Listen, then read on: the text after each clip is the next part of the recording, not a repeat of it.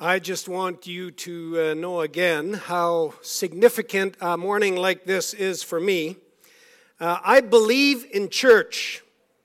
I believe that when Jesus physically left this earth 2,000 years ago, he kind of handed the reins of Christianity into the hands of the church. And he commissioned us to be his hands and his feet and his mouth here on earth. And then he breathed his life into us, giving us the Holy Spirit so that we would be able to do with the power of the Holy Spirit what he had called or commissioned or was asking us to do. So thank you for doing church together here at Pleasant Valley. I want to take just a moment and I want to speak God's blessing and anointing over you as the Pleasant Valley Church and over this symbolic commitment that we've made to each other. And so I am going to ask that God would bless you and that God would keep you and that God would make his face to shine on you, on us, and give you peace. Amen. The speaking of that blessing does not actually mean that we're done for this morning, however. Kind of fooled you. We have spent so much time in the past several months speaking about church. We have talked a lot about church leadership, and Jesse referred to it already again this morning, and transition, and trying to kind of formulate how it's going to look from here on in, and we've challenged you to get involved. We've challenged you to teach Sunday school and to volunteer for committees and other vacant kind of roles that are open because of some of the pastor transitions that we're going to. By the way, all of those jobs that the review committee posted in that little insert about 2 weeks ago have all been spoken for. And so if you were still thinking that you would volunteer for one of those, sorry, you're too late. You're going to have to look for something else. By the way, which I can help you with if you would like. But thank you very, very much for being church and truly being committed to doing church together. And so we've talked about church. We've talked about this community covenant and what it means to make a commitment to each other and to be his body together, the church family. And then this past weekend, not right now, but a week ago, then the leadership spent time together thinking about and talking about who we are as a church and what we're uniquely gifted for. You guys kind of all together, what we believe the characteristics and the qualities are of us as a church family and what God has called us to and how we'd like to lead this church family in being this. And so we've talked so much about all of that. This past week, I began wondering, where is God in all this? We really haven't talked much about God lately. Well, I know he's all wrapped up in church. I know that the church is his body and all that, but where is God in all this? What about those of us who are simply struggling to stay afloat? We're having a hard enough time just managing life and our kids and our finances and our emotions and our job and on and on and on. Never mind all this commitment stuff and this volunteering and this giving. I'm just trying to survive. And I come to church and all they say is, well, just come put your name on this covenant and everything's going to be better. Well, not really. Not really. I know, I do believe in this. I think it is good for us to symbolize our commitment to each other in the context of church family, and I do believe that a passionate commitment to each other is what God has called us to as far as living out who he is to each other and to the world around us, and I want to bless you and encourage you and all of that, and I'm all up for that, but today, I just want to talk about God. Who is God? Where is God? Before I do that, I'm going to call up Deanna Walder because you all thought that I had missed the children's feature. She's going to do the children's feature right now, and I think it's going to help us begin to explore these questions, and then we're going to do it a little bit more when she's done. So kids, come on up to the front and have a seat right here, and you're going to be led in a little children's feature. Come on up. Hi. Snacks. Yes, we have got snacks. Are we all here? You can sit down. So, how many of you have a favorite story? Do you have a favorite story that your mom or your dad reads you? I have one. You do? You know, when my kids were little, they loved for me to read them a story. So when I was asked to do a children's feature, I was wondering, what could I do that would be interesting for all the kids? And like, what did my kids? They're all the Jesus stories in the Bible. Those are the best. Those are the best. The Jesus stories are definitely the best Bible stories.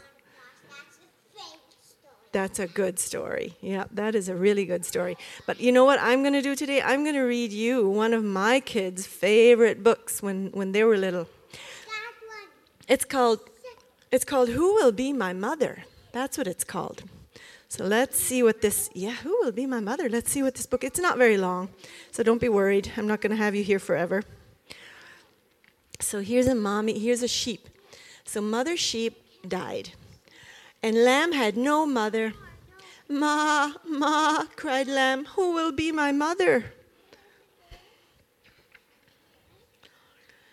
Lamb went to the horse. Horse, horse, will you be my mother? I'm a horse, said the horse. I can't be your mother. Lamb went to the bull. Bull, bull, will you be my mother? I'm a bull, said the bull. I can't be your mother. It's a big cow, yeah. Lamb went to the rabbit. Rabbit, rabbit, will you be my mother? Yeah, I'm a rabbit, said the rabbit. I can't be your mother. Lamb went to the hen. Hen, hen, will you be my mother? Chicken. Cock, cock, cock, cock, cock. I am a hen, said the hen. I can't be your mother. Lamb went to the boy. Boy, boy, will you be my mother? I am a boy, said the boy. I can't be your mother. Ma, ma, the lamb cried and cried. Oh, okay, said the boy. He said, I will be your mother. So the little boy took a bottle and he took care of the little lamb, and that little boy was that lamb's mother. Is that pretty cool? He took care of the... So have you ever heard of the word adopted? Do you know what adopted means? Yeah. It means that somebody took care of a puppy and trained the puppy. Yeah, somebody took care of a puppy. But you know what? When I was a little girl, I was adopted. And there's some little kids here who were adopted too. And so you know when someone sometimes doesn't have a mom or their mom can't take care of them, then they are adopted. And somebody else takes care of them. But did you know that it doesn't matter how old you are, if you ask Jesus to come into your heart, then God becomes your father. He adopts you. It doesn't matter if you have a dad here on earth. God adopts you into his family, and now you have a new family, and you go to church and you see people out in the street. He is the biggest ever. He is the biggest dad. He's the best dad. And so that's kind of what... Oh, that movie? Oh, I don't know what that movie's about. But anyway, my point is that no matter what, we have a really good dad who adopted us. And so that's part of being God's family. That's part of being a church. Who is that God? God, that's right. So anyway, that was my story for you, and now I have a treat for you. Do you guys all want a treat? Okay, let's see. I think I have a lot. Here you go. Yeah, you can just reach in and take one. There you go. No sugar today, don't worry. No sugar, no.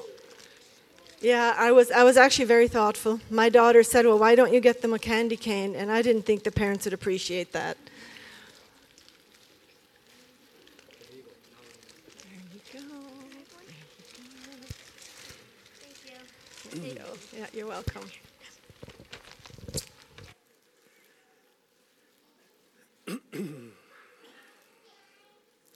Thank you, Deanna. Thank you for sharing that little story with us and that little illustration of God and His faithfulness. Who is God and where is God? Of course, those are totally impossible questions to answer in one Sunday morning, so I get to kind of tailor the answer to that question according to how it has been striking me in the last little bit. I had a unique experience this past week. Thank God this doesn't happen to me very often, but I was laying awake at night one time this last week, and this issue that I needed to deal with somehow, it just kept spinning around and around and around in my head. And if you are like me, then issues are magnified about 10 times when it is dark outside and when it is night. And here I am, and I'm thinking about this, and it's spinning around and around, and it really isn't that big a deal. I try to convince myself of that. But from time to time, this happens to me. Thank God, not too often. But when this happens, typically I'm actually not like totally awake. I'm like kind of in this in-between stage where I'm not really sleeping, but I'm not really totally awake. And that's where I was. And in that semi-asleep state of drifting in and out kind of, this thing just keeps turning around and around. And as it keeps turning around, it becomes bigger and bigger and bigger. Crazy thing was, this really wasn't that big a deal. But in that moment it was. And when this happens, I try and do all the right things. I try and pray. I try and give it over to God. But in that crazy, delirious state that seems to kind of be futile for me when this happens. Because everything is kind of mixed up. Now this time, somewhere, again, kind of out of this kind of semi-awake state, the words to a great song, one line, began to overtake my crazy, stressed out, overwhelmed thought process. And it was these words: when the night is holding on to me, God is holding on. When the night is holding on to me, God is holding on. When the night is holding on to me, God is holding on. Over and over and over. Those words were repeated in this semi-awake state. And somehow in the middle of that, peace kind of began to surround me. That's not actually quite right. Actually, it was interesting because the turmoil didn't disappear, but something came and overshadowed the turmoil. An assurance of God's faithfulness somehow came and overshadowed. Now try to understand what I'm trying to say. Again, let me say, the turmoil didn't disappear. I wish it had. I wish I could say it had. I wish that's how it worked, but it didn't work that way. And in a way, maybe that's okay. But this overshadowing presence. Now, here's how I would try and illustrate this overshadowing phenomena, because I'm sure most of you have experienced it in some way or other. The sun is just beating down on you, and it's overwhelming and stifling and piercing. I remember days like that when I was up on the roof, and the sun was just totally overwhelming, and the heat. And then suddenly, if you're watching, suddenly you see this cloud, this shadow kind of coming. And it just comes, and all of a sudden it's over top of you, and it's all around you, and you just kind of, there's this incredible relief, because this piercing, stifling, overwhelming, unbearable heat, there's kind of this momentary sense kind of this relief that comes because of the shade. And as I began to drink this in, I kind of got a little bit of a history lesson. Here we are. All of this is happening, remember, in my kind of semi-conscious state. Here we are 2,000 years after Jesus lived here on earth, and evil has done its best to kill Christianity in countless different ways. But here we are.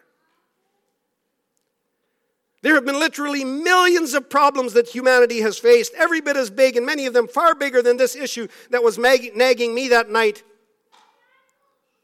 And yet, here we are. God has been holding on. I have been a part of situations in people's lives where it seemed like there was going to be no way of recovering. There was no way through this. And yet, here we are. God is holding on. I remember I was 25 years old. I had a friend, he was a couple years older than me. His wife had just passed away as a result of breast cancer, and he had this 3-year-old daughter that he had no idea how he was going to kind of keep going. And it was probably my first bereavement visit. I went there and I sat with him. I had no idea what to say. I said only a few words, and I'm pretty sure those were the stupidest words that have ever come out of my mouth because I had no idea what I was doing. But I found this little card and I stuck it to the plate of cookies that Pearl had baked for him, and it said, "Faith is what you hang on to when you have nothing left to hang on to." God is holding on. And so for the next few minutes, and that's all we have left for this morning, I would like to simply speak about, I would like to hold up for a few minutes God's faithfulness. I would like to speak for a few minutes about the fact that when the night is holding on to you, God is holding on. There are so many verses in the Bible that highlight his faithfulness. We could go to many different places. I want to, together with you, take a quick look at Psalm chapter 35 and 36. If you have your Bibles here, I invite you to turn there with me. But here's the other thing that I want to ask of you. I had actually planned earlier as I was thinking about this, I had thought about this idea of getting all of you to kind of pick your favorite God is faithful verse, or when you need to be reminded about God's faithfulness, where do you go? And then we were going to pass the mic around and share those verses. But the time is a little tight this morning, so here's what I want you to do. Or here's what I want to ask you to do. I would like you to look up, while I'm speaking, you guys are multitaskers, so while I'm speaking, look up your favorite God is faithful verse. It doesn't have to use those words, but something that you refer to when you need to be reminded that God is faithful. And you can email it to me or to Jesse. You can text it to me or to Jesse. You can text it to me while I'm preaching. My phone's on silence, so that's going to be okay. But we would like to compile all of the verses that we use, the scriptures that we use, as a body, you all.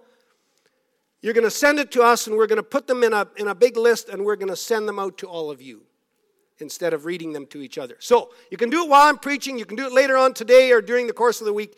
But we would love to hear and you know what? I'm going to expand it one step. If you would prefer to do a line from a song, feel free to do that also. We'd love to send out to each other a list of this. So God's faithfulness, Psalm chapter 35 and 36. Are a reminder of God's faithfulness. See, our need for a reminder of God's faithfulness usually comes somewhere in the realm of, kind of like it did for me, somewhere in the realm of, and I'm going to try and use one word that encompasses it all, being overwhelmed. So, stress, new situations, new things being bombarded at us, things not working out, relationships, finances, health, family, whatever it is, but somewhere in the realm of stress and being overwhelmed, that's kind of a characteristic time when we need some kind of a reminder of God's faithfulness. That's exactly how it was for David here in Psalm chapter 35 and 36. David speaks about those who seek my life, those who plot my ruin. This is in chapter 35. Those who dug a pit for me, a net that was put out to entangle me. Those who repay me evil for good. Times when my prayers are left unanswered. Times when there are no answers for my questions. Attackers that make fun of my misery. That laugh when I stumble. That mock me and slander me and falsely accuse me. And David is talking about all of this while he is literally running for his life. He's never safe. Time and time again, he's just escaped by the narrowest of margins. And David writes this poetry in Psalm 35 about the relentless pursuit of his adversaries, the relentless pursuit of things that are against him. And he gives us this whole category of things that were against him here on earth. And I would say this category that David gives us becomes representative of all the crazy things that come against us here on earth. You face it in your own life. You listen to your friends and family, they're facing it. You watch the news and you see this is reality all around the world. Things come against us. There are enemies, there are adversaries, there are things that are not working out, things that are overwhelming, things that cause stress, and it's bombarding humanity and it's bombarding you specifically very often. Relentless pursuit, it seems, for an adversary or an enemy to destroy you. It sets traps and snares and pits. We face broken relationships and health issues and financial problems. We have anxiety and stress and mental health breakdowns and sickness and death. All of them bombarding us. And then as you move into the next chapter, chapter 36, literary experts are going to tell us that there's a notable change of tone, which indicates that now David begins to speak about himself. He's still talking in the third person, but somehow literary experts have figured this out, that he is now talking about himself in the third person, and the adversaries that he now refers to is stuff that is coming from within himself. In some ways, it makes sense that adversity would bombard us from the outside, and we get that and we experience that. And those adversities, they discourage us and they try to drag us down and they try to destroy us. That all kind of makes sense to us. But David is saying, I am not just facing enemies on the outside, I am facing enemies that come from within me also. Most of us can actually quickly identify again. Enemies that are fighting against us that come from the inside of us, greed and pride and a critical spirit and negative thoughts and impure thoughts and anger and bitterness and unforgiveness and on and on. This is stuff that comes from the inside of me that I'm also fighting against, or that's also fighting against me.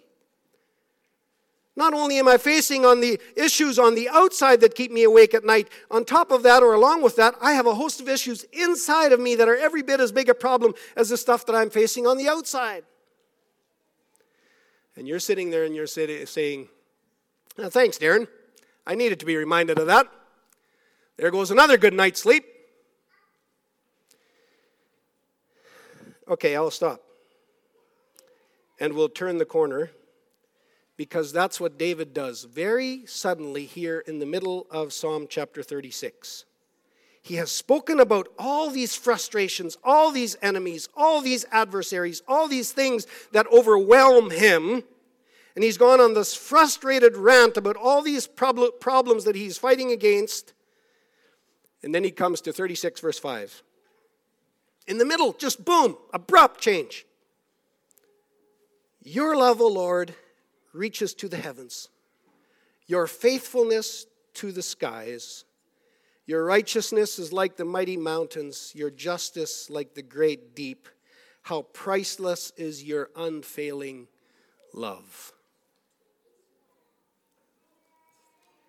It's hard for us to make that sudden change if you are actually reading this section, this dramatic shift in focus.